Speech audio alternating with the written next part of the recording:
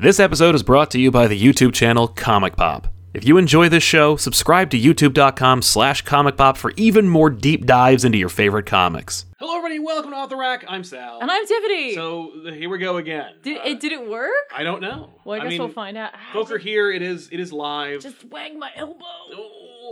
Oh, you're not normally in that corner. I'm really not, and I hope the mic's okay. This is my twitching mic. Oh, yeah. We're on the set for twitch.tv/Comic Pop, where Tiffany plays video game streams Tuesdays and Wednesdays. And what a set.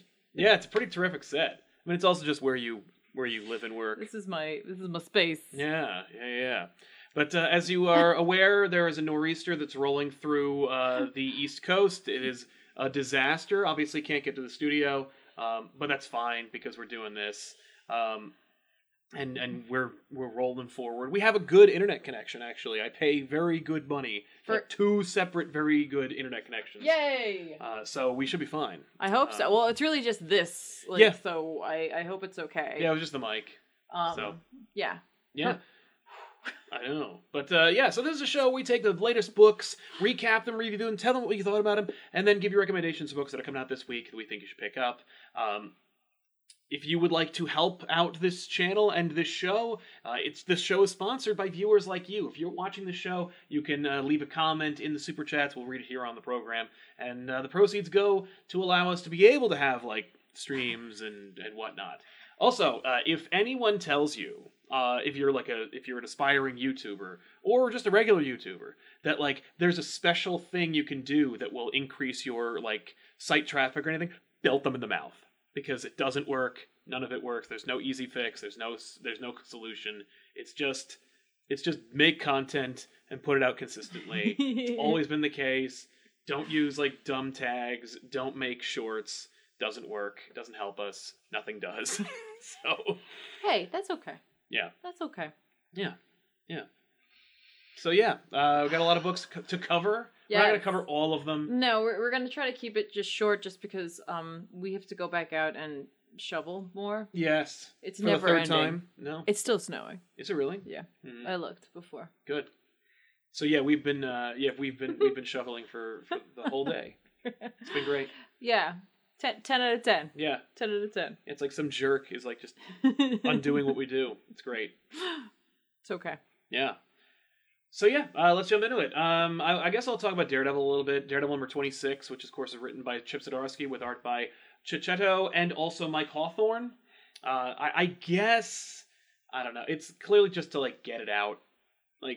Checchetto didn't have time to finish the book. It's obvious to me. Oh yeah? Yeah. Checchetto is probably busy. He's working hard, doing his thing. The Checchetto stuff is great. The Hawthorne stuff is fine. Okay. If Hawthorne weren't on the book, if Hawthorne were the regular or artist on it, I would not be singing its praises. Okay. And it's kind of if Hawthorne had started with the book, maybe I might dig it, but it would look, it wouldn't look as special and as unique as it does when Checchetto's on it. But when you have both Hawthorne and Checchetto doing double duty, mm-hmm. It hurts. To go from oh, okay, that's pretty cool there. Oh my god! Right, because right. By now, I'm not going to worry about spoilers because you've clearly seen them by now. And if you haven't, spoilers, Elektra has taken up the Daredevil mantle while Daredevil is in prison. And so as a result, she's got this rad, electrified, no pun intended, Daredevil costume that Marvel saw such demand for that they reprinted the issue with just the spoiler page as the cover. Oh. So whatever, if you weren't spoiled before, you are now, and you were before I came along. Right. Okay. Anyway, so Elektra's just trying to she wants Matt to join the Hand and help her out, but he didn't, and he went to jail instead. So she's just well, screw it. I guess I'll just be Daredevil and live by his example. She looks friggin' awesome, and all the Elektra stuff is drawn by Checchetto. Okay. So it's yup, it's dope. It's also a King in Black tie-in, which is too bad, but not so bad that it's a problem because you get some cool stuff. What's going on? Matt's in prison. He's meeting the warden. The warden is like related to a person that he put away, so he's going to have a hard time. Elektra's learning what it's like to solve problems without murdering people. Okay. And and that's your problem right there. And then the symbiotes attack, and so everything's going to hell. Elektra saves some people as Daredevil learns what that's like. Matt deals with the symbiotes that break into prison, and as a result, of course, like, he gets symbiotified. So we got Matt as a symbiote in this book. It's the last page reveal. It's pretty dope. Also, of course, what's her name? Mary. Typhoid? Typhoid Mary is the Kingpin's like right-hand woman now. She's like his bodyguard. Oh. And she gets symbiotified as well, and she fights Daredevil Elektra. So you have some cool stuff in there. Yeah. Also, it's interesting, and it's got to be a callback because Zdarsky pays attention to this kind of stuff. When Matt gets symbiotified, he looks like the demon that possessed him in Shadowland. Oh, no way, really? That's kind of cool. Oh, that's fun. Yeah, a lot of cool stuff, a lot of great horror in here. It's the most personal for the common person in the Marvel Universe that you'll see in a King in Black book, outside of like Dylan Brock being sad. Okay. So yeah, there he is, and he looks pretty cool. The only thing I've got a problem with is just the kind of like anime inspired. Oh, when the symbiotes get them, it's gonna literally like change their physical form. So like everyone who is getting a symbiote in this particular book, their physical mouths change as opposed to them getting like an augmented symbiote mouth. It's a lot more creepy. It's a lot more like you know, Junji Ito meets Attack on Titan kind of stuff. Sure, yeah. It's not my cup of tea, but like I appreciate the story and it's a lot of fun. Okay. So that's pretty cool. Nice. Recommend the book despite the tie-in, because it gives these artists a chance to really like do something cool. To go for it. That's right. But did they go for it? And I say they did, yeah. Although another interesting thing that I finally put together, I put it together a while ago, but I just was reminded of it today. Because Daredevil was arrested, he has to wear a Daredevil costume, but it's like a prison costume. I thought it was just a coloring problem, but no, he has like an orange Daredevil costume. Yeah. There you go. I don't think they'd have a coloring problem on this book that they wouldn't address. I just assumed it was done. just a screwed up thing. That's fair. Yeah. But that's cool. So I recommend Daredevil. All right. Should we jump into a couple super chats before we get started? Yeah, that's right. I'm in charge of this whole You are. thing You're now, in charge of the so operation. Jesus. Like Brian Rollins, we're back. Let's go. Thank you very much, Brian. Yeah, we are back. Let's do this. Hi. CK, I don't have much to say. I just wanted to give you guys some bucks. Loves to you too. Thank you, CK. Thank you so much. Max Trevor Traver says, "Here's to you for doing the show in the snow." That's right. It's our snow shows. Snow. Yeah. Dan V900, Tiffany, on a scale of 1 to 10, how much do you hate the Arkham Asylum PC port? You were so close to the end, and good luck on the DLC later on. Yeah, I'm playing Arkham Origins, and I despise the PC port. I hate it. It needs a patch, but it's like so old. It's like, who cares? They're never gonna fix it. But like, I honestly just do not care for this port, which I'm trying desperately to separate from the story of the game, but like there's just such frustrating mechanics because it's like I'm playing a game that wasn't on PC and they ported it to PC, and I'm playing it on PC through Steam using an Xbox controller. It's like I'm just asking for problems. I really am. So I'm like, that's fair. Okay. Yeah. So on a scale 1 to 10? 10 out of 10. Would not recommend. It's 11. There you go. Hayden Walsh, hey guys, love the show. Question, answer. I want to get into Snyder's Justice League, but it kind of gives me similar vibes to Aaron's Avengers, which I don't love. Is Justice League better or worse than Avengers? Should I check it out? I think that by the time because Snyder's Justice League started first, and then after Snyder's Justice League, Aaron's Avengers took over or carried on, and by the time I got into it, it was a bridge too far. I was like so sick of it, and so I just I was not even close to willing to giving Aaron's Avengers more of a chance than I gave Snyder's Justice League, and it was just because Snyder's Justice League was asking so much. Yeah, I would also say that unless you're committed to taking the path that Snyder has laid out to lead you to Death Metal or Dark Knight's Metal, right, then you may not be as interested. There are other stories that aren't directly leading you on that but they're few and far between. But a lot of it is like that setup. And so if you're interested in that and those adventures, then go for it. That's the thing. If you want to get in on the ground floor for Heroes Reborn, then I would say go for it. But if you... Oh, that's right. No, I'm sorry. It's looking for Snyder. If you're looking for Snyder... No, I would not. I mean, like, I'd check out the Sixth Dimension or whatever it's called. I don't remember what it's called anymore. It's the one where they fight, like, a different version of the Justice League on the cover. But, like, otherwise, I'd skip it. Okay. Dizzy C. Hey, Tiffany and Sal. Don't think either of you are reading it, but have been loving Strange Academy. I am reading it. You are, yeah. You've been reading it since issue 1. I have. I mean, I read it on and off. Sometimes I usually have to catch up. It's like every 2 months, I'm like, oh, right, this book. Right. But it's wild that a new premise is selling gangbusters. I think 3 months have been $70K each. Well, I think honestly right now, too, like if you were reading Doctor Strange, which was probably not a whole lot of folk considering the fact that it was canceled, but anyone looking for Strange and the magical part of the Marvel Universe has to go here now. Mm-hmm. And not that that's bad. Again, like it's a very different feel for every other book that Marvel's kind of putting out right now. It kind of has that like youthful exuberance that you'll find in some of the young adult readers without necessarily like holding your hands. Sure, it has some of the young tropes to it, but like it also doesn't like hold punches, and they've created a character who's like super powerful and like has some sort of mysterious like future for her. Hitting that on like those My Hero vibes. Sure, and like Strange has like, hey, yeah, no, like, I gotta take care of this one and we'll find out why. But Strange is definitely in this more since he's been canceled. Since he doesn't have his own book? Yeah, it's a good idea.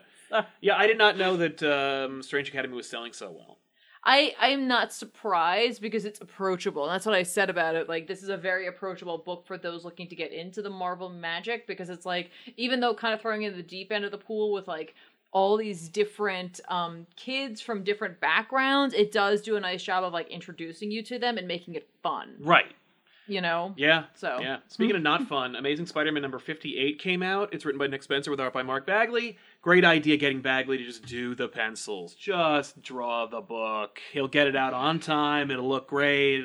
He's always stretching himself to do something new. I only wanted to mention it because I had been giving a lot of praise to the last arc, but the last 3 issues I was like, oh, you don't know how to do this. And by this, I mean tell a cogent story. So it wasn't one, and the solicitations and the like hype around it, maybe Spencer didn't want the marketing to say this much, but they were like, the startling conclusion, like now the fallout. I'm like, but you never actually resolved anything. Nothing changed or got better or anything, and now we're in... Like now we're moving on like anything happened, and it didn't. This is another one of those, and nothing happened. But Martin Lee is Mr. Negative again. Woo! Just in time for the Amazing Spider-Man video game for the PlayStation 4. Oh, what's that? There's a PlayStation 5? Well, they've remastered it. They've remastered it. It's actually kind of funny that would come out now versus like when that 2 years ago. No, I mean like when they released Miles and the remaster. I know. Wouldn't they have wanted to synergistically line it up? Yeah, but that's impossible. I mean, like that said, like anyone who played the game and somehow came across this might be more interested in picking this up because it reminds them of something that they're familiar with, right? And makes it feel like maybe they can get into it. Agreed. This is fine. It's just a book. It technically exists, and there's nothing special or unique or good about it. Like it's just Bagley's art is good and serviceable. Like it, he's doing his thing. Right. That's all I can really say about it. Otherwise, it's just par for the course. Great looking stuff, but like fool me once, shame on you. Fool me twice, shame on me. Like. I can't keep up the roller coaster ride of this book being like, okay, so like it's technically like not bad, but that's not enough. Yeah. Okay.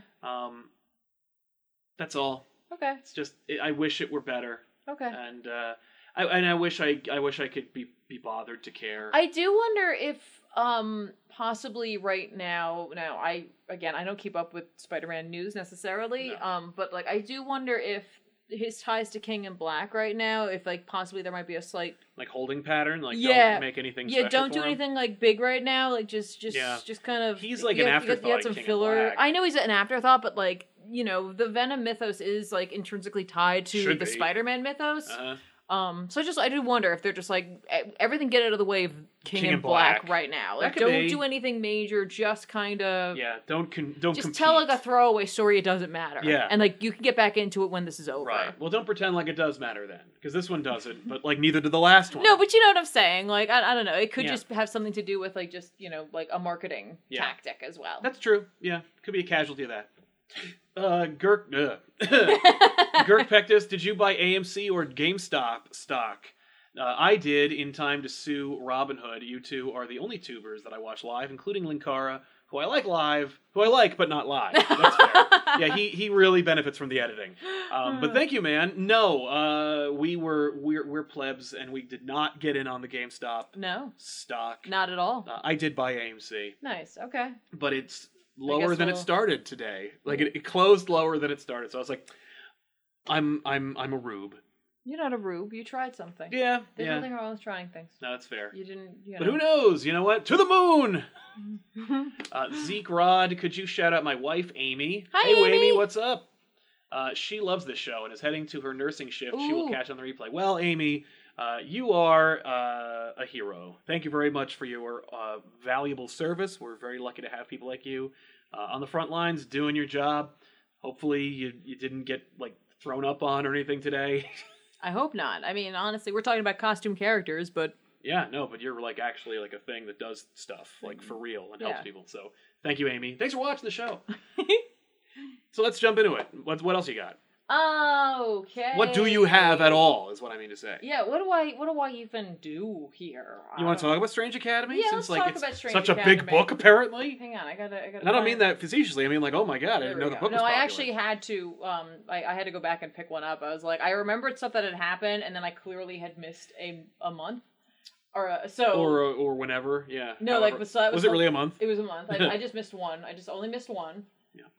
So that wasn't too bad. So that worked out because I got the opportunity to go back. But I was like, wait a minute, because it almost made sense. Yeah. It almost made sense. Like, and I was but I'm missing something. Something is not quite correct here.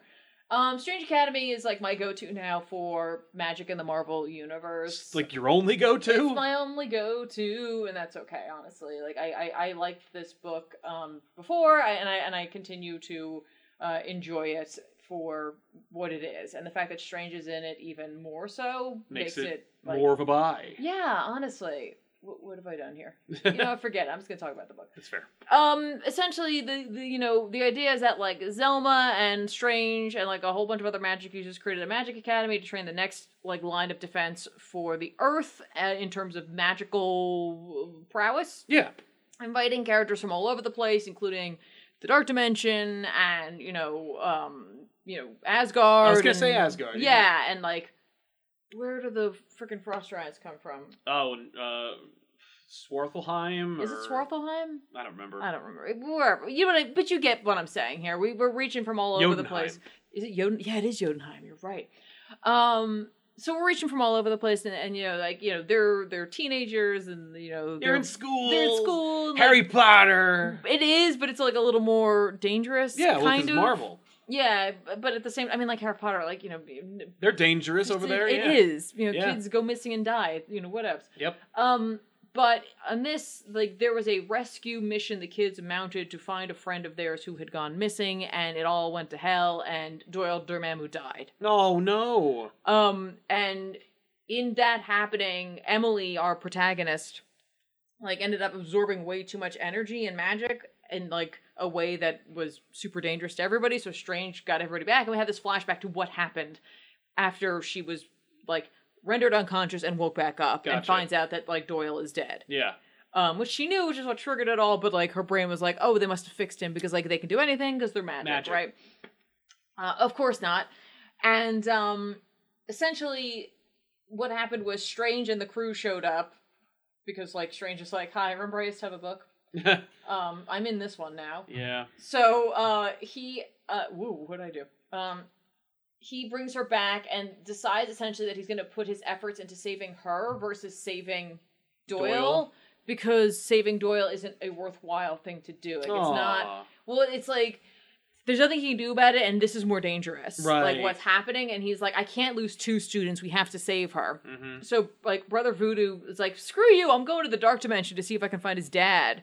Why would you do that? Because he's like, maybe he can, like, reignite his, like, flame to save him. Okay.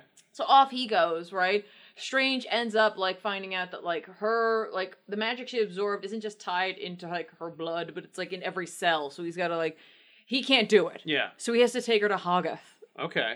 And, like, Zelma's like, that's a bad idea. We owe a lot to Hoggoth. So?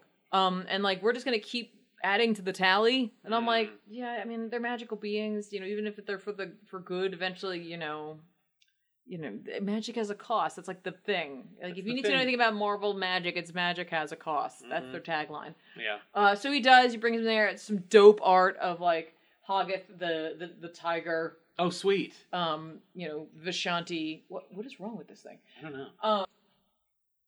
It's fine. Oh, okay. So Strange ends up having to go into the Dark Dimension to save Brother Voodoo. Okay. Because, you know, it went south. Sure. And when, like, he does, like, Zelma has a chance to talk to Emily, and Emily's essentially, like, you could have, like, we could have fixed this or whatever. Like, you should have told us, like, the fact that we weren't as powerful, because they realized that they weren't as strong when they left the grounds. That, like, being on school grounds was kind of amplifying it, and, like, there wasn't, they were taking care of the magical cost, and so, like, she's like, you should have been honest with us, and Zelma's like, we had to wait to tell you, you know, at the right time, and, you know, everyone did everything that they could, essentially, right? Yeah. And then, like, as the portal opens and Strange and Voodoo come back, she goes and jumps into the Dark Dimension. She's like, I'll fight him and I'll save him, and like, blah, blah, blah. So she, like, jumps in, Zelma tries to stop her, Strange is like, don't. She gets, like a little bit into it, and is like, you know, I can't do it. And then Strange is like, hey, it's okay. I know. Like, you know, you're a good friend.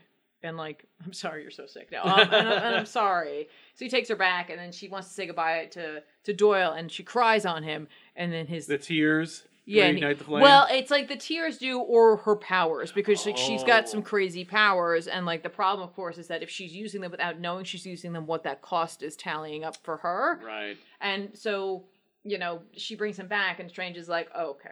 Oh, no. Okay, we gotta get this under control, which is a funny thing for him to consider, because, like, he does things that are completely out of control. Right.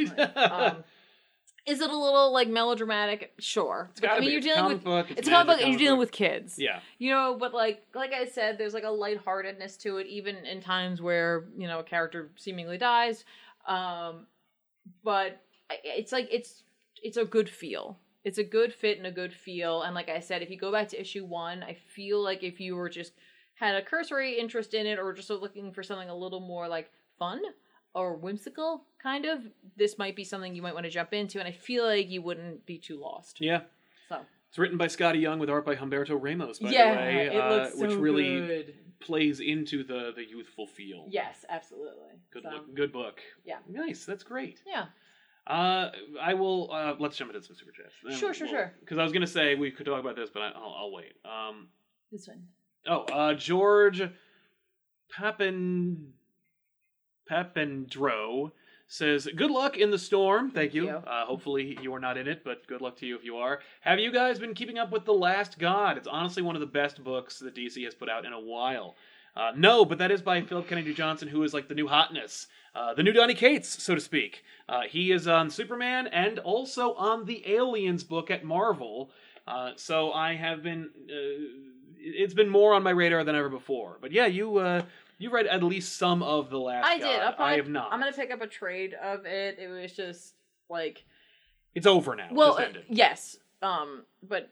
I fell off of it, and there was just no time to go back, and I was like, this feels to me more of a trade. Yeah, this is be a finished book. And so that's my plan. Yeah. I did, when they were doing those charity things, I did put in to have my self inserted into the book. Did you really? Yeah, I lost. Oh. But the person who got it, I think, really, really was excited for it, so good for them. Yay.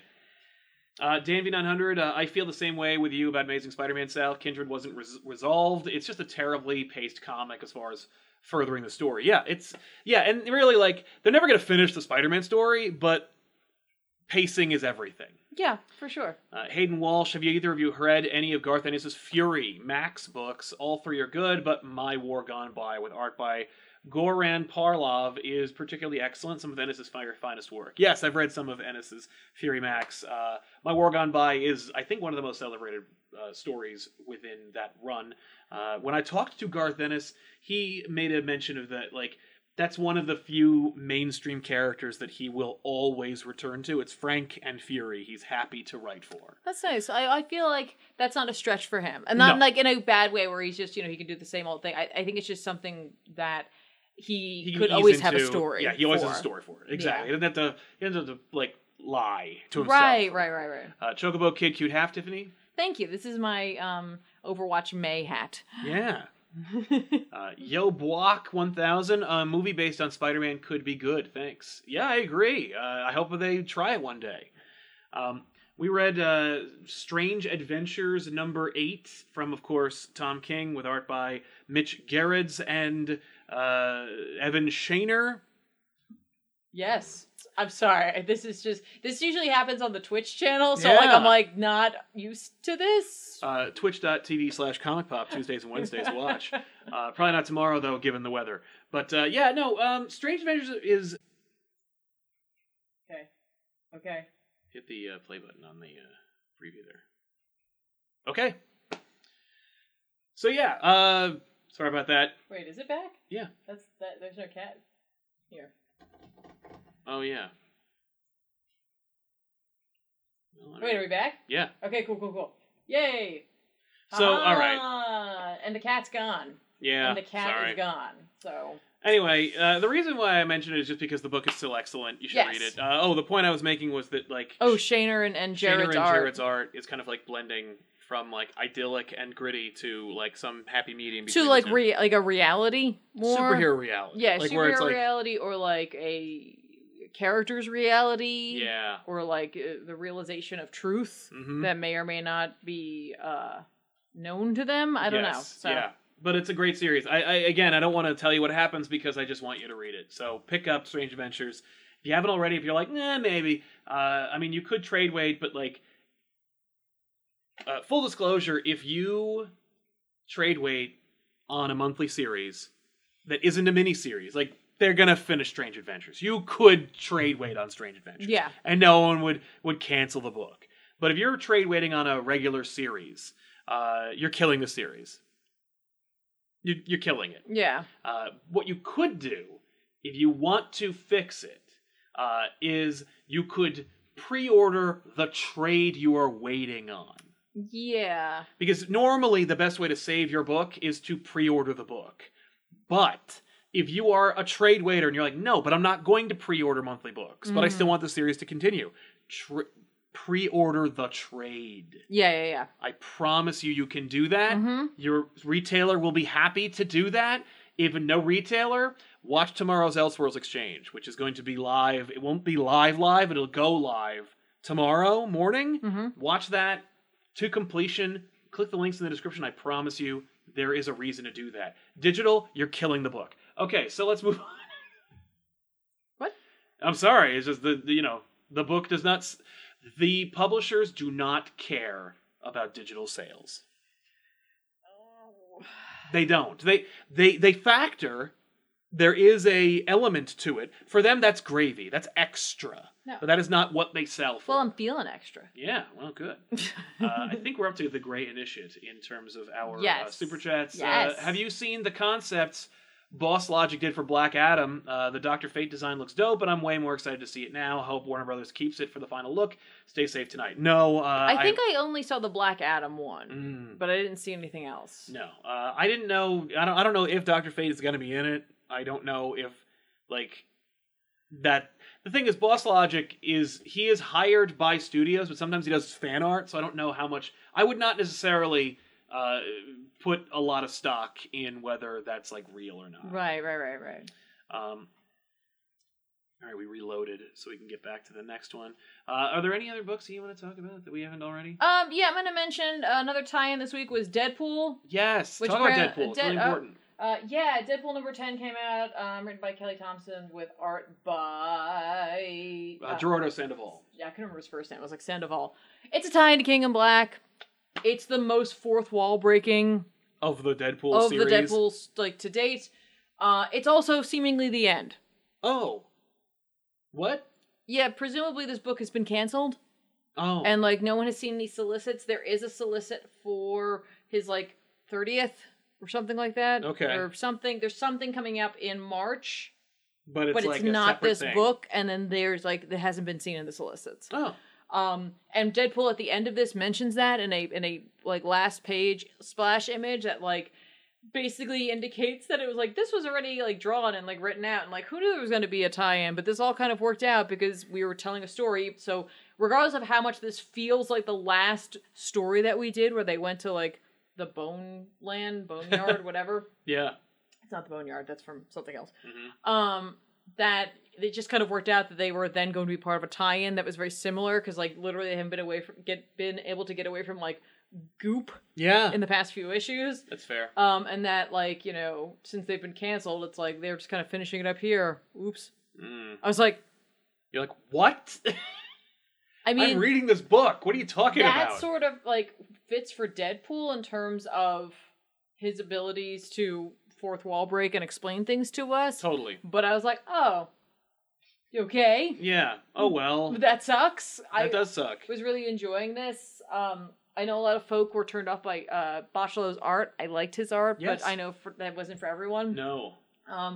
This literally it's Deadpool is like, so there's this whole thing going on, and I guess we're part of it, even though, like, you know, they all want to make, like, sure that typically the Monster Island isn't part of everything. Everything's part of what we're doing now. Fine.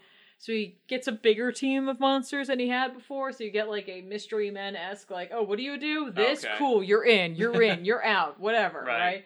Sauron is here. And like, Deadpool's like, I didn't even know you were here. And he's like, I have a summer home. And he's like, but don't you just want to turn people into dinosaurs and not save the world? Right. And I was like, wait, wasn't that Stegron? Yeah.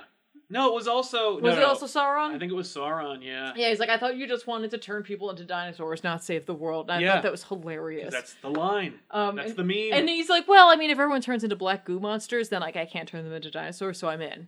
Okay. So he gets his team together, including a snowman, who almost gets kicked off the team because he's like, he says cool. Oh. And Deadpool's like, do you only do cold puns? He's like, snow? He stays on the team. Okay. Suffice it to say. But, like, they do, like, the superhero walk. He mentions that. There was this cult of, like, doomsayers who were like, oh, yeah, this is supposed to happen. We saw this coming. They always see things coming. They did set this up, though, before that, like, it was going to tie into something, and it would have tied into something, and then it didn't tie into something because they canceled the book. Yeah. So what are you going to do? Mm-hmm. If the answer is nothing, then nothing. Yeah. They all go out immediately, like Deadpool 2, they all die. No, 6 minutes into it, there's one of the symbiote dragons, and they're like, okay, this is not going well. Yeah. But, like, Deadpool's like, don't touch it.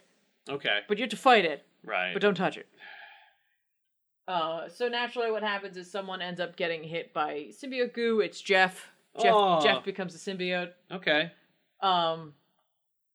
Deadpool gets his arm chomped on by Jeff, so they have to cut off his arm so that he doesn't become one, because the fact is, like, Elsa has this realization. She's like, you are nigh indestructible. We cannot allow you to become... a symbiote. Yeah, or a host, yeah. Yeah, like, you'll be unstoppable. Mm-hmm. So they regroup, they're gonna go back in, and that's when, Jelby shows up. Deadpool hates Jelby because Jelby, like, betrayed him. Oh. On Krakoa. Yeah, didn't he use Jelby? That's right, Jelby, like, stayed. Jelby's, like, a mutant, so he's like... Well, I'm not gonna go back. Yeah, so Jelby's back, and he's like, no, look what I did. He put, Jeff in a bubble so that he could be saved later, and he's like, okay, cool, Jelby, you're in. And he comes up with a plan, and the plan is to put everyone into Jelby like it's a mech suit, and they all fight within Jelby, and then they go, like, kaiju size, essentially, and they, like, fight him one-on-one. Yeah. With Deadpool, like, shouting out commands that no one needs. Inevitably, they punch him into a hole, but they're like, how do we keep him down there? Mm-hmm. And that's when he and Elsa do the exact same thing they did in the other book, where he's going to sacrifice himself, and they kiss, and blah, blah, blah. And that's when we get the, like, so, we thought that, this looks familiar. Sure, it does, because, like, we wrote this thing, and then we got dragged into a tie-in, and here we are, and now that this is over anyway, so here we go. Shelby jumps in and, like, essentially puts the dragon in him, so they're just gonna hang on to him until they figure out what to do with it. Yeah, until the tie-in's over. Yeah. Well, the book's over, so. Yeah, so Deadpool utilizes a giant amp or speaker, Sonics, in order to, like, push the symbiote off of him, and then it all works out. Yay! And then it just says next, someone else will probably do a new Deadpool book. Yep. I was like, it just kind of goes to show you how Marvel is handling their, like, canceling or cancellations of things. If you were going to cancel this book, I feel like you shouldn't have forced them to do a tie-in. Yeah, just let them do whatever they were going to do. Let them do a final book. It is Deadpool, so Deadpool does get to explain everything to us in a way that normally would not be allowed to be explained directly in the book. Right. So it's fine. I enjoyed this. I enjoyed the snark of it. I get, again, that the art originally wasn't for everyone. They didn't give them that, like, superhero vibe or that, like, 90s, early 2000s vibe they wanted from their Deadpool comic, but I enjoyed it for what it was, and I'm happy I got to go along on the ride, and was completely shocked to the fact that it was over. So there it is. Right. It's done. Okay. And if you were like, oh man, I thought about reading Deadpool, well, that goes to show you should just buy the book. Yeah, it's Deadpool's Nerdy 30s coming up. Okay. So, okay. I don't know. Yeah, it's too bad. Yeah, I just don't like the way in which they handled it. I understand books being canceled. Apparently, I just have to stop enjoying books or reading books. Well, I don't know. Yeah. Speaks to your taste level as well. Because, like, your particular tastes usually are, like, niche enough where they just don't. I guess. I don't know. I'm reading X-Men. I'm reading X-Men. I'm reading the X-Men. Jumping back into the Super Chats. Which is here. I found them. Girk Pectus, any obscure characters you want to see in the MCU? I went Lancer, Dr. Doom's cyborg henchwoman. She was kind of a little more serious Harley Quinn. Came before HQ. She respected Doom, but called him on his BS. Yeah, she was fun. There's not a lot, like, that I wouldn't want to see. Just use them, but as long as they're organic, I don't care. Sure. You know, like, would it be... No. You know... Maybe if they did, like, a New Warriors show, that'd be kind of fun, but, like, they're not that obscure. I was gonna make a joke, but I don't know. I'm sure they're gonna use her. I was gonna be like, yeah, let's use this little known obscure character named Clea for Doctor Strange. Right? She'd be a lot of fun, I think. Yeah, you're totally right. Yeah, when are they gonna put Clea in the friggin' movies? Never. I hopefully this one. Yeah, that'd be cool. And Alex Cass, thank you very much. Thank you. Long time since I've caught the live show. Always excellent on the replay. Keep being awesome. You too, Alex. Thank you very much. Man. What's it called? There's still a couple of, like, future state books that we can talk about. Future State Batman Superman #1 from Gene Luen Yang and somebody who drew it. I don't remember. Oh, here we go. Ben Oliver. This is touted as the last Batman Superman crossover or book because it's in the future state, but it's before next Batman and Superman's abduction. So it's just a Batman Superman book written by Gene Luen Yang. So it's cool. Yeah. Do you remember Splicers from Batman Beyond? Where it was like DNA crossed, for like as a cosmetic thing. Yes. Instead of getting your ear pierced, you'd look like a cat. I do remember that. They're doing that. But they're not calling it that. I'm not gonna lie. There's part of me that's like, that would be awesome. That's dope. Well, you shouldn't do it because it's super cheap and easy to get, but the side effects are, you're stuck with it kind of. Like there was a dude who wanted to be remembered by his school. He made himself into a ram because that's the school mascot, ran into the field, but when he changed back, he still had horns and everyone laughed at him. So he's like sad. Laughed at him? Yeah, I know. Some of my favorite comic book characters are dudes with horns on their heads. I know. But, so Batman's investigating it, Superman's investigating it. Superman is a lot more like, off the cuff, a little more like, well, Batman, I revealed my identity, and so I don't give a shit about anything. And Batman's like, okay, you could skip this. It doesn't matter. It's not in continuity. Like, it's a typical Superman Batman adventure.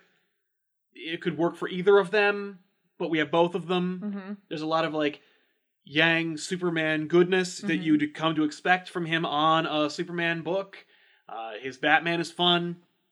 His Superman is a lot more like casual than I'm used to or have seen in a long time. Okay.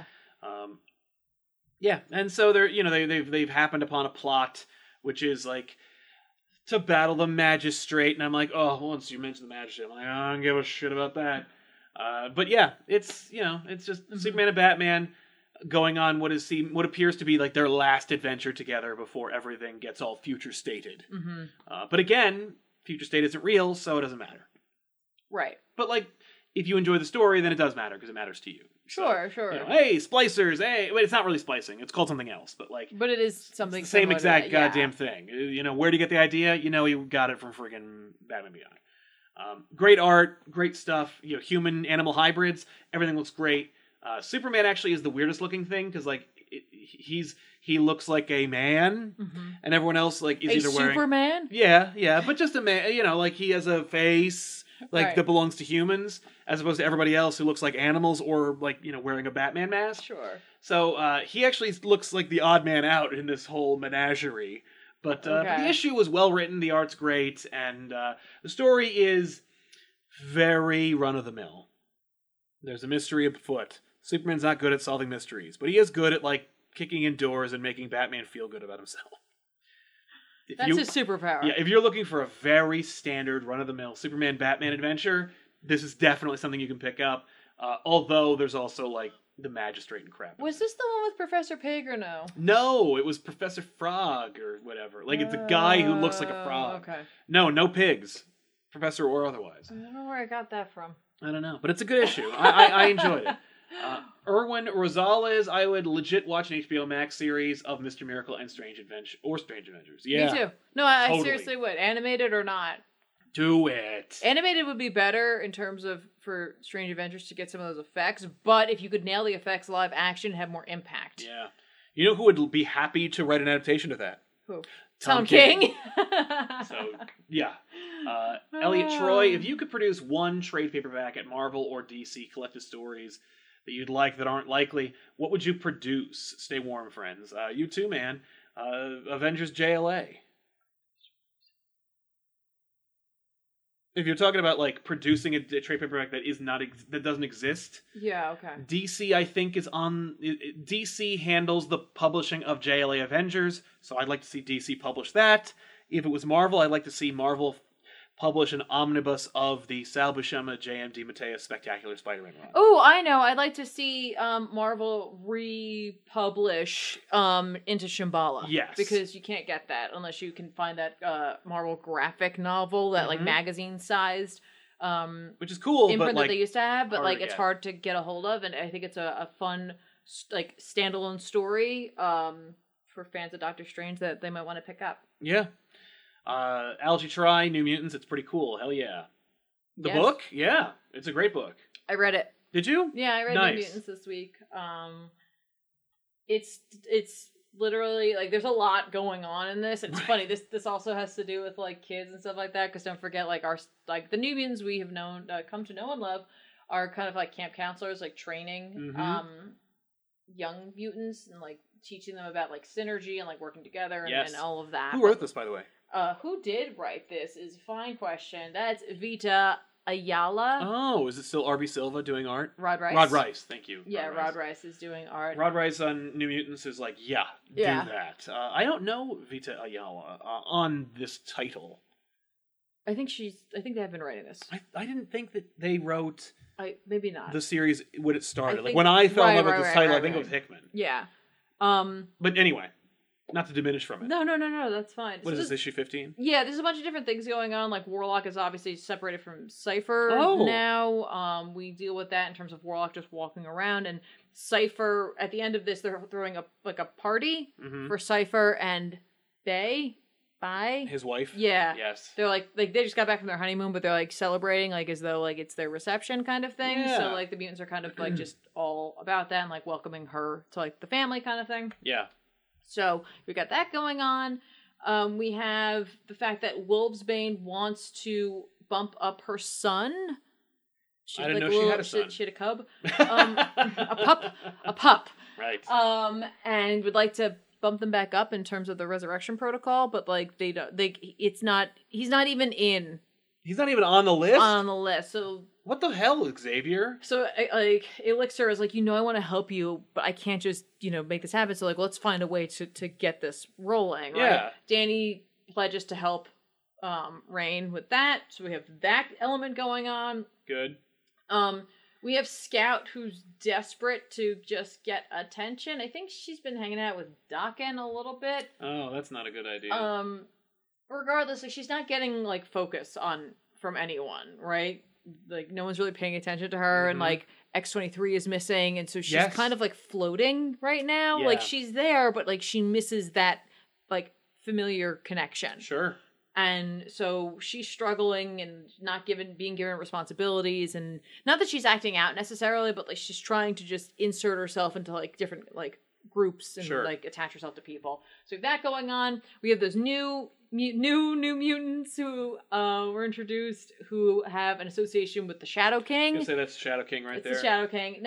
I don't know if they know that it's the Shadow King necessarily, or understand what that is, but he's there and he's working on something. Like he's got like a little plot going on for himself.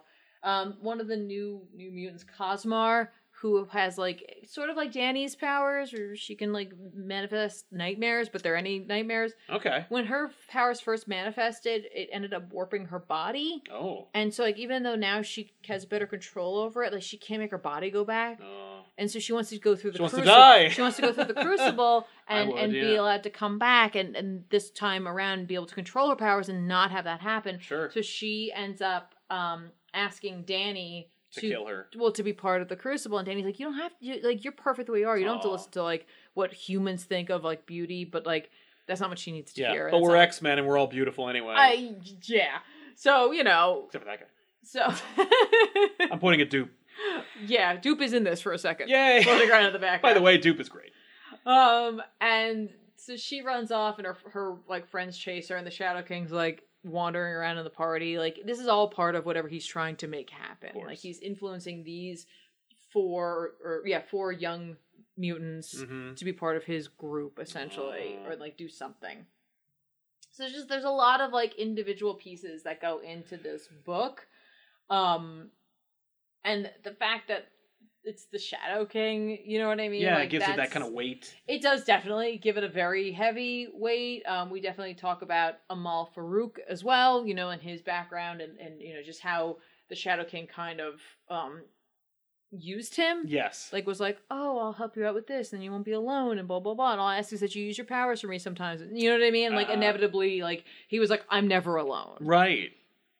Warlock looks great. Rod Rice does a fantastic job on the art. Same thing with like coloring. It's just spectacular. Like when Cosmar is rejected, how it becomes less colorful. Yeah. It's neat. It's a good book. It's a good book. It's solid. It definitely gives me the Sienkiewicz vibes in terms of the art, and like I said, like it's New Mutants, so there's that drama, and they're X-Men to begin with. They're mutants, period. So right. So it's gonna be melodrama. You're gonna have that melodrama, but there's just a lot of like little plot threads that inevitably will all, I think, coalesce. Yeah, interweave into one another. I'm also trying to like keep plot lines from this separate from what we read in X-Men, and I also read Excalibur, and I'm like, wait, what? Right. So yeah. Yeah. I think we're caught up with... Was that it? Yeah, that was that. Nailed it. Young Goku over 9,000. Yo, this was such a fat X-Men week, and this artist is so damn 90s. It's amazing. I like the art way more than the previous art. Love y'all. Hope y'all are well. Thank you very much, Young Goku. I know what he's referring to. We'll talk about that in a minute. Sure I want to get through that in just a second. Yeah. But thank you for your input. Lawrence Perry, here are some shekels. Good use of shekels. Thank you very much. Yeah. Not just giving us the shekels, but also using the term shekels as a term.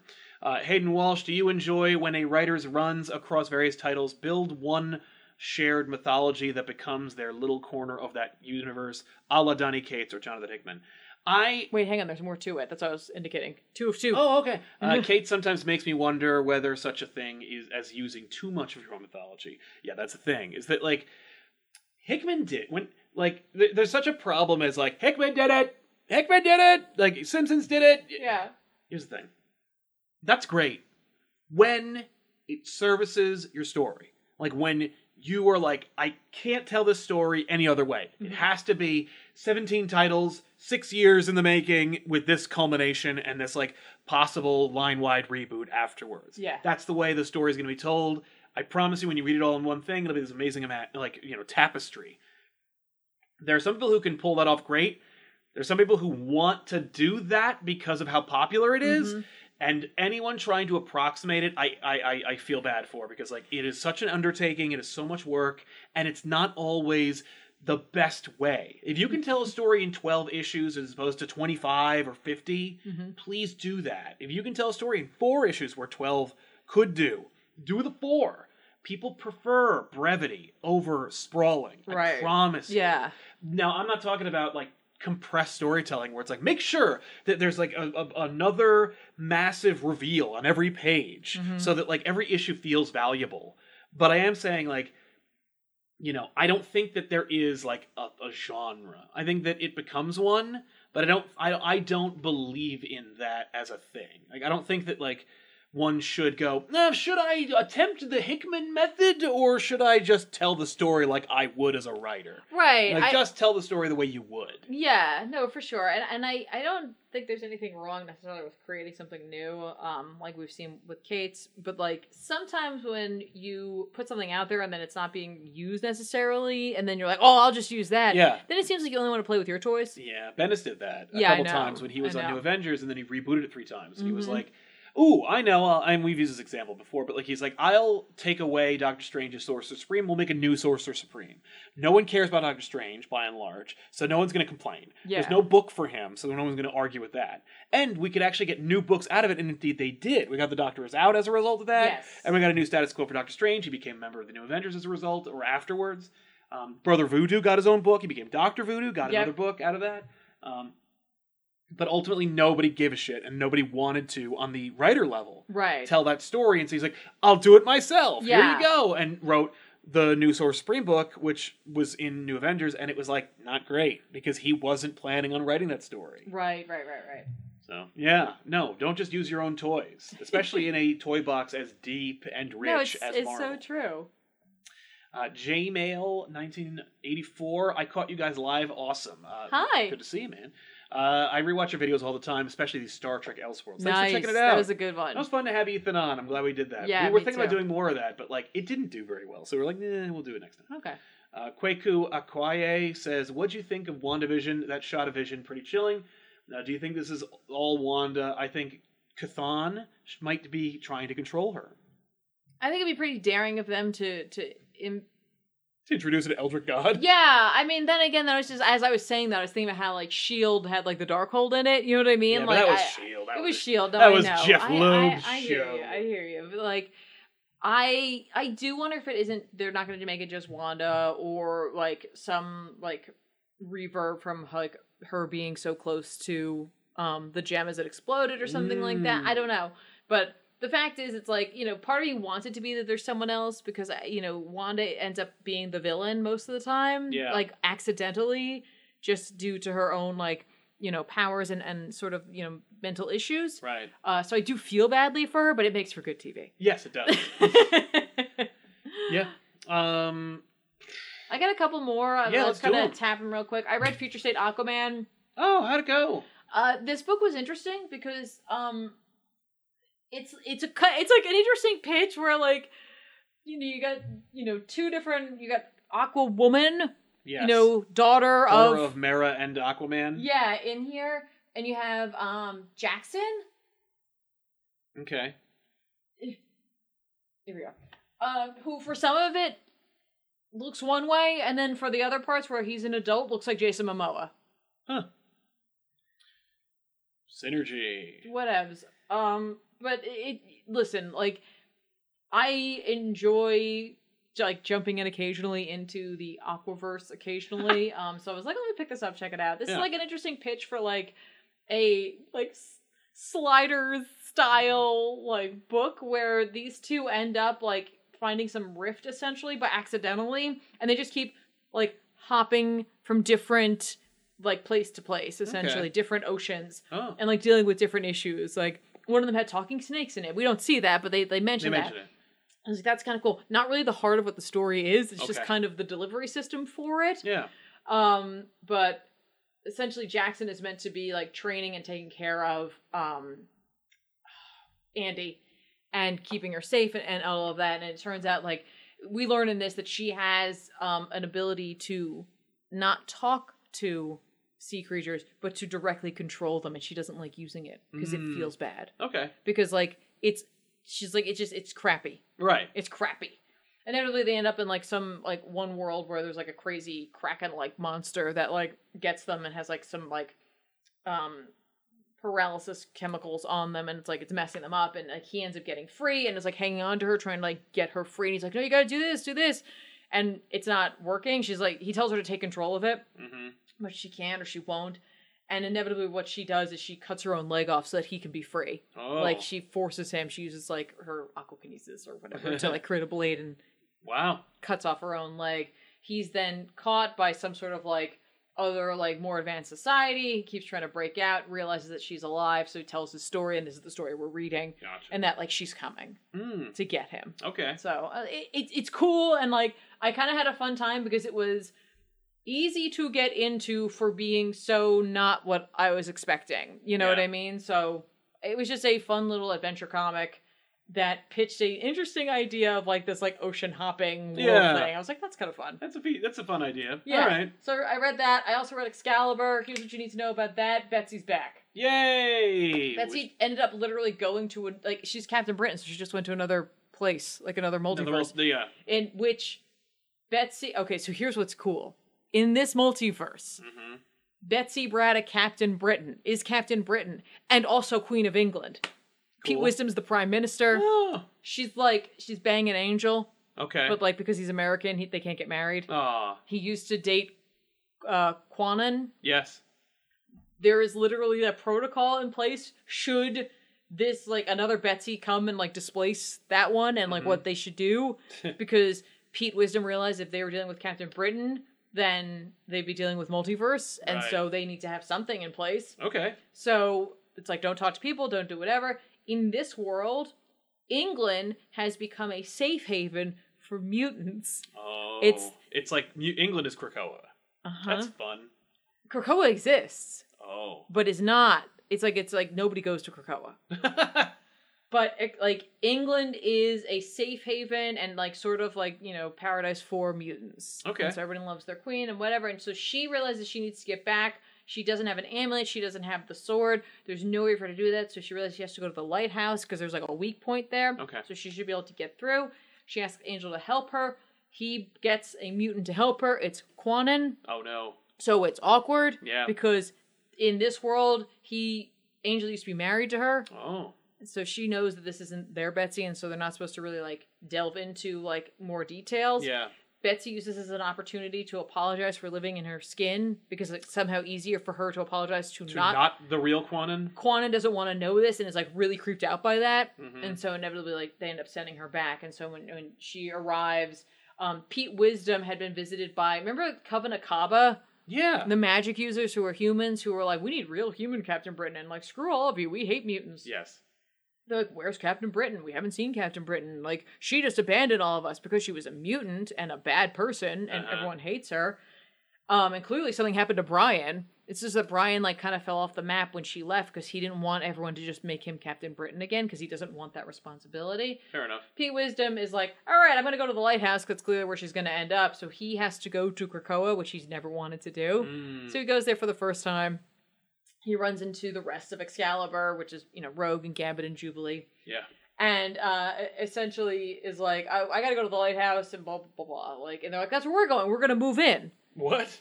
We're going to move in there because that's where she'll show up, and we want to be there when she gets back. Gotcha. Which is funny because Jubilee's never lived with cats. Obviously, Gambit's bringing all of his. Naturally. Because he can't be away from them. Oh, Richter's also there. This is a really great moment for Pete because he's like, I'm just going to go to the gate. I'm just going to go through the gate. Rogue's like, hey, don't forget, that gate is close to the one in the Otherworld. And if you die in Otherworld, like if you go there, we can't bring you back correctly. Have you been updated to that? Right. And Pete turns around and there's like a little mutant there who's like, hi, welcome to Krakoa. The gate told us that it's the first time here. Flowers? Oh. He's like, yeah! No, get away. I hate this place. Yeah. I'm leaving. So where our Betsy is, the lighthouse is like a term for like British intelligence. Okay. And so there's like a facility there instead of a lighthouse. So they have to break into that, which they do, and then they shove her through. Kabanakaba does show up to the lighthouse to attack it because they're like, oh, this is ours now. Like, there's no one here to claim it. There's no Braddock here to lay claim to it. So we're going to just take it. And they're like knocking it down. All right, the mutants attack, but they realize they're kind of like overwhelmed because these guys have magic and they don't have Apocalypse anymore. Right. But that's okay. That's when, Betsy basically arrives, falls out of the sky into the ocean. And they're like, there's a Braddock. Get out. Go home. You're out. So sweet. Betsy's back. So we brought her here. Good. All right. So that's our little like update as to like, all right. Yeah. Cool. Also, Apocalypse is still not here. Yeah. Well, yeah, he's not showing up until the event. Right. But Jamie still has Morgan Le Fay, presumably, because they know that she's probably in like Covenant Cop is like, she's in danger. And it's like, so clearly he's still holding on to her. Yeah. Under Apocalypse's orders, I'm guessing. So. Yeah. We have a couple more super chats before we move to the next. I think it's Orion. Oh, yeah. Orion, I voted totally hoping Booth would be drawing that character. Was I duped? So there's that mutant, like, vote for the X-Men. Vote for the, like, X-Men to join the team. Mm-hmm. No.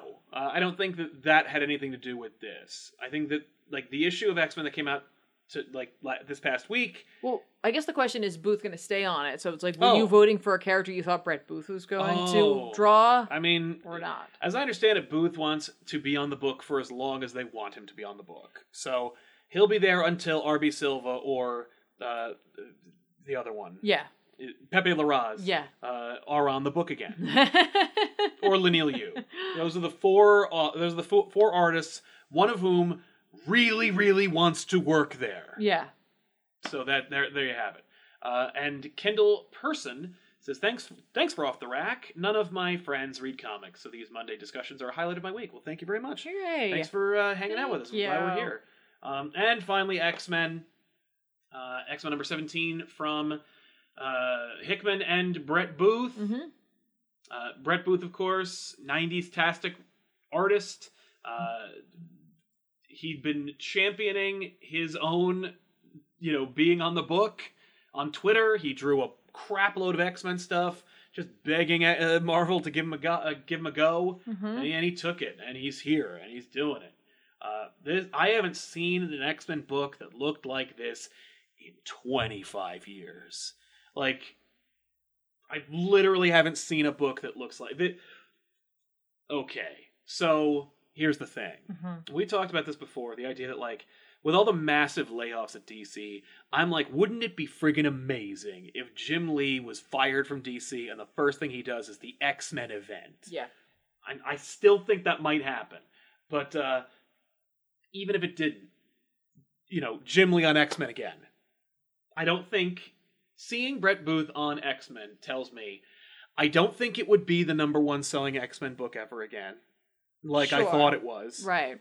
And I don't know if this art has its place here now. So I've made no hiding of the fact that I really have enjoyed the X-Men art to date. I think it's slick, it's sleek, and it fits with the storytelling that they're doing in the world building. That said, now we're entering into the Shi'ar, and that to me just makes me think of the 90s, honestly. Totally. And so this fits, I guess, for that storytelling. Yeah. That said, this gave me those shades of Jim Lee and Capullo in terms of the inking. Yes.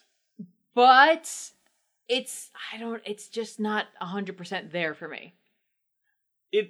I think the really odd thing was Jean and Scott wearing their X Factor costumes. Yeah. Or is it New Mutants? I don't remember. I think it's X Factor.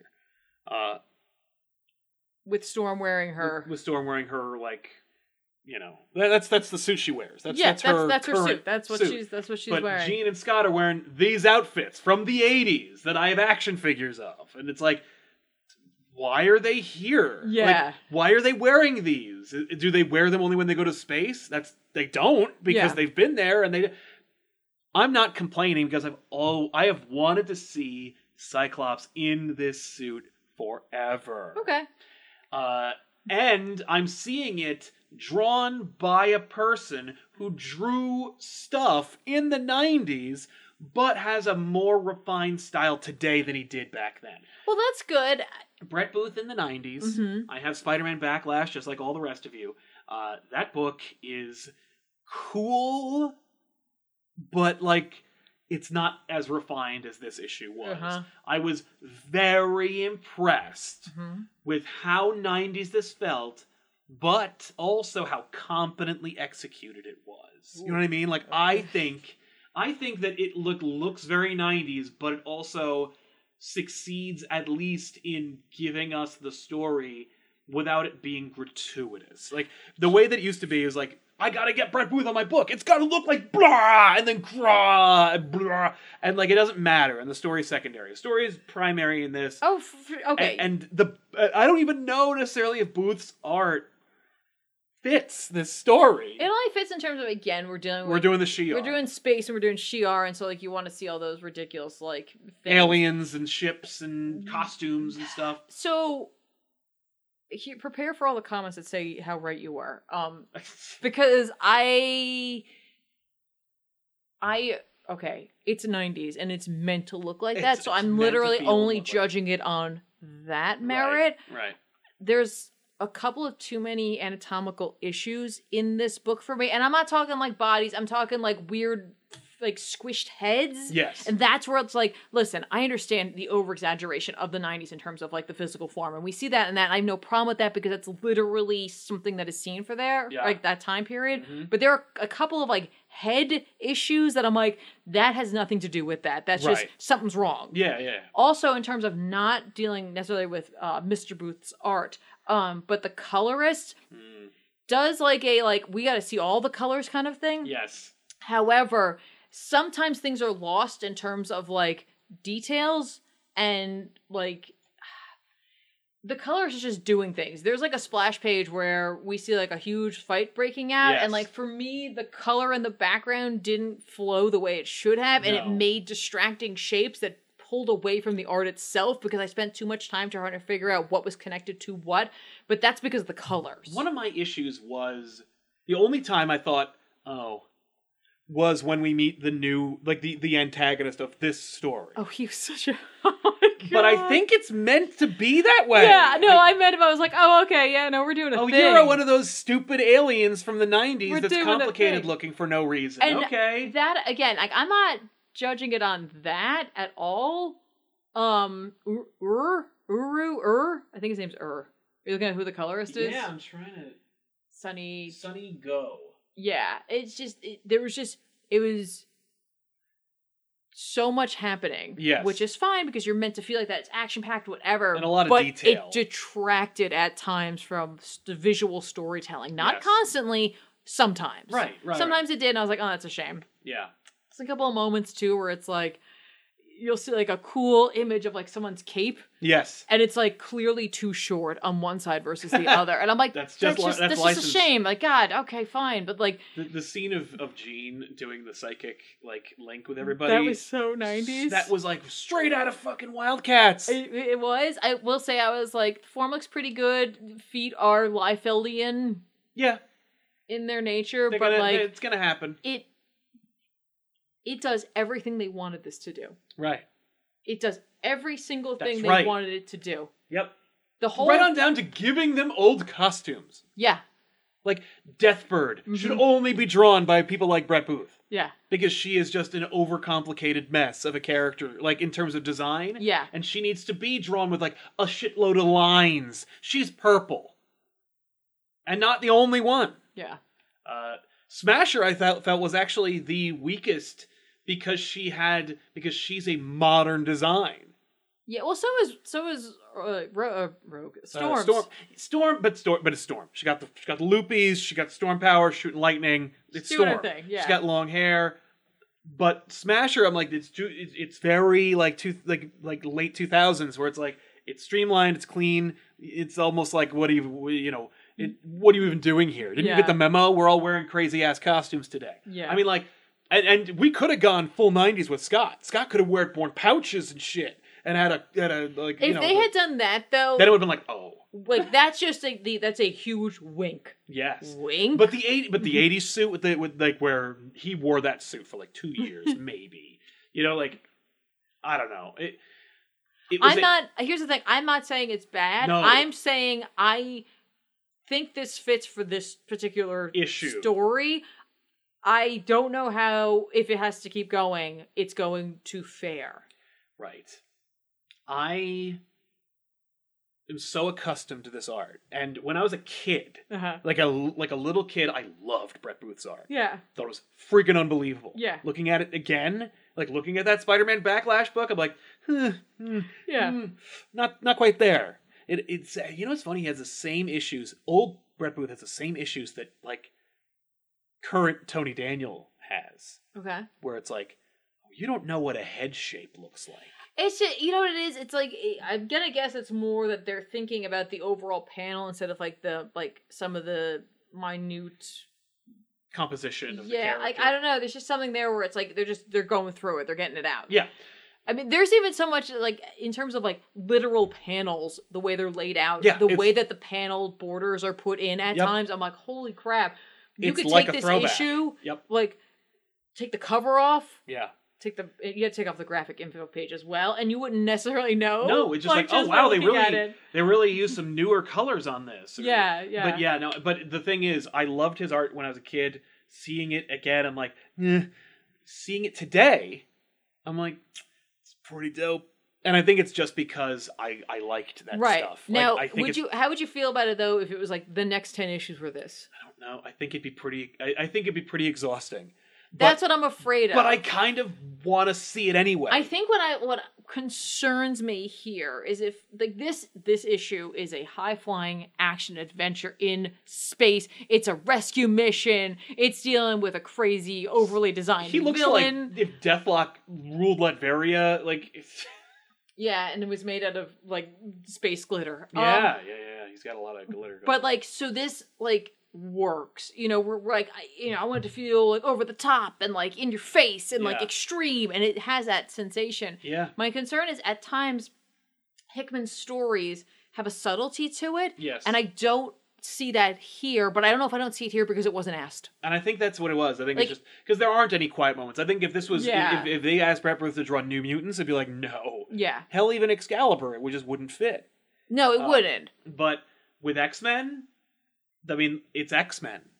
They better be doing like we'll see what happens when the horticulturists show up. Right. Well, that's what I'm saying. Like, so like I don't want to judge it solely off of this because I feel like this was literally meant to appeal to 90s comic fans, X-Men, that nostalgia feel, yeah. That like, like I said, like super action in your face kind of like feel. I think it was meant for that. Yep. For me, dealing with the Shi'ar takes me back immediately to thinking of like X-Men animated series, and so like this fits. Yes. But I don't know. Like I'm concerned that it's not it wasn't asked for. It's not and that it's a more like it's not doable. Right. Like the reality having is, those like quiet moments won't work. I don't know. The question is, if you were not a fan of the X-Men in the 90s, if you did not grow up on 90s comic art, does this still hold up? And that's the question I'm asking everybody else. Because that's the thing, is like, if you grew up with this, you're like, finally! I think a lot of people I think there's a significant portion of the audience, not an overwhelming amount, but a significant enough to have a vocal minority on Twitter to say, finally, comics are getting back to basics. I think there's another group that's like, That's kind of cool. Yeah, this was fun. This is kind of cool. This was fun to see, and this was a fun little adventure. And like, if they did a whole bunch of like 90s variant comic like covers for some of the X books, right? That could be kind of dope. Yep. But I'd like to I would like them to make a book called X-Men Gold again. And put Booth on that. You could totally do that. And just put Jubilee, Gambit, X-Men, or Cyclops, Wolverine. Like, I know Jubilee's on Excalibur. I'm like, Jubilee and so is Gambit. Yeah, but they're and Rogue. No, all the characters in the 90s, shove them in that book, have Brett Booth draw that. It would feel like that. I got that feeling. It felt like, this is the thing. There's a book, I don't remember who drew it, but there was a Marvel team-up book. He's drawn other things. Yeah. But like, that looks like this. But it's more steeped in modern art. Okay. You know, not modern art like Picasso. Like, I'm talking about like like the modern sensibilities of how comic art has gone. Sure. And so it's like it's a weird hodgepodge. Like, it's a little too detailed. It's not quite Frank Quitely, but it's also not quite Brett Booth. You know, it's like what, I don't know what it is, but it's like, and it just looks kind of weird. This is what they like. This is what it's supposed to look like. No, I know. That's what, like, that is... Okay, so here's what's funny. You know I didn't even know this was coming. Well, yeah, no, neither did I. But you know, like, my complaints about the book is what makes it successful in being a 90s book. Mm-hmm. Right. Where it's like, what? What makes it successful for me is the fact that there are moments that I'm like, that is admittedly, like, that's cool looking and, like, you know, this is really competently done. And then there were moments where I'm like, oh, okay, there's something wrong here. Mm-hmm. That is, for me, the 90s. Yes. Where, like, you look at, like, Jim Lee's X-Men, where it's like, there are some panels in that are like just spectacular. And then there's some where it's like, why did you do that? What the hell happened here, Jim? Yeah. Like, so that's what I think makes this work so well for what it is. Yeah. I noticed in the chat someone seemed to think that the next books dealing with the opening of the vault are not drawn by him. No. And so maybe what this is like you're filling in for right now. This could have been a stopgap. Yeah. And that could be what it is. If they have other like stories that could very much hinge on stuff from the 90s, I think this is a good call to do something like this. It's kind of fun. Yeah. What's funny about this is like, you know, I think people are gonna love it, hate it, or just be like, all right, that was kind of like I want more of this. I don't ever want to see this again, and like that was fun. Yeah. But that's because that's what art is. Mm-hmm. You know what I mean? Art is intrinsically subjective. Right. Like, there are moments in this, like, objectively speaking, that is anatomically incorrect. Right. Subjectively speaking... Who cares? I don't necessarily, you know, gravitate to this art style. Yes. But that's my subjective opinion. Mm-hmm. I objectively feel that this fits for this story. Right. Also, we need to remember that at the end of this book, what this does is Storm is now owed a favor from the Shi'ar Empire. Exactly. So I think that's also the big takeaway is Storm is now owed a big old favor. Yep, from the Shi'ar. From the Shi'ar Empire. Cool. Also, they saved probably 2 pages just putting a Sunspot Cannonball dialogue page. Yeah. I was reading it, I'm like, fuck you for just putting a script in here. Like... It's not, but it really is. It's just an adapted script of, like, something that they didn't want to draw. Yeah. And I'm like, it's so obvious. Yeah. And maybe that's what Booth's like, I'm not here to draw 2 people talking to each other. I'm here to draw psychic, sexy, naked versions of yourself plunging into people's minds. I'm here to draw characters jumping from God knows how high. And that's what I'm here for, too. I was like, wow. I don't know, like, do I want to see every 90s artist return and, like, do something like they did before? No. I think it's just happens to be, for me, a little bit of Booth. I'm like, I'll take it. But I get what you're saying. And it's like, I don't know if it can hold. But that may not be what they're intending on doing. Right. Who knows what they're But this was, like, there was a lot happening visually in this, where, like, it conveyed the story, but I don't know. And a feeling. Yeah, but I don't know if like they worked perfectly as like as harmoniously or as one was trying to top the other. I don't know. Girk Pectus, Jessica Priest, that crappy leather female assassin from the LA Spawn movie, is now she Spawn in the comics. I am glad I stopped reading that crap. Yeah, boo. True Priest. I was just like, yeah, she sucks. Boo. Dremedy helping us out. Thank you. Dremedy with a little blue heart. Thank you very much. Joshua Link, Azrar returns as the main artist next issue, so I think Booth is a one-off. He might have also just been like... He might have been a one-off. Or he might be working on something next. Yeah, no, Azrar's doing the art, like the arc. Yeah, Hickman's kind of been like working with different artists on different things, and I know Azrar's art isn't for everyone as well. True. I like him simply because of my experience with him with Conan. Yeah. So I'm very much used to the way in which he portrays art. And by the way, he's off Conan. I know. The new artist? I love it. But, like, you know what I mean? Like, so, like, that's my experience with that artist. Mm-hmm. So I get why... It's going to be jarring for folks, just like for others, it was jarring to see this. Yeah. You know, you pick this up, you're excited about this, and then you're like, all right, I'm ready to see what happens when they open that vault. What the hell happened? Right, and people were complaining about Lineal U, because it's like, that's a very different style. Very different style. Jamcall X, honestly, seeing the Factor suit again made me freak out. It was exposed hair version, would have flipped. Scott and Jean said they want to get back to heroics, and these suits fit the bill. I agree. I you know what I think it is for me? It's the red with the green, the red hair with the green suit that I just like because those are complementary colors. So, like, for me, I'm like, yeah, but... It's all throwbacks. I'm like, but from a design standpoint, that's stronger. Yeah, well, I hear you. I gotta relax. Red and yellow does not necessarily work all the time. Be Black, love your channel and your dedication to the comic book community. Keep up the good work. And have you both had any snowball fights yet? Thank you, Be Black. Kind of. Yeah. Snow was thrown. Yeah, Tiffany used the snowblower to hit me with like a metric ton We have like the tiniest electric snow thrower. Yeah. I didn't mean to hit you with the snow. I just didn't realize where you were. Sure. Yeah. And there's some recommendations. I don't have them up. I think Future State Swamp Thing is coming out. It is. It comes out tomorrow. So I'm gonna grab that. Yeah. There wasn't much that I was getting this week. Oh, okay. Like, at all. I had one. I was like, oh, I might get that. And that's kind of it. But otherwise, I mean, there's a lot of good stuff. Totes. And I do want to implore you, ladies and gentlemen, even if you're like, nah, that doesn't really appeal to me, watch tomorrow's Elseworlds Exchange. That's right, Wonder Woman. Future State Wonder Woman. Oh, wait, Strange Academy's 8 is coming out? Yes. What? Yeah. That's scary. I know. That's always Probably scary. Means it's canceled.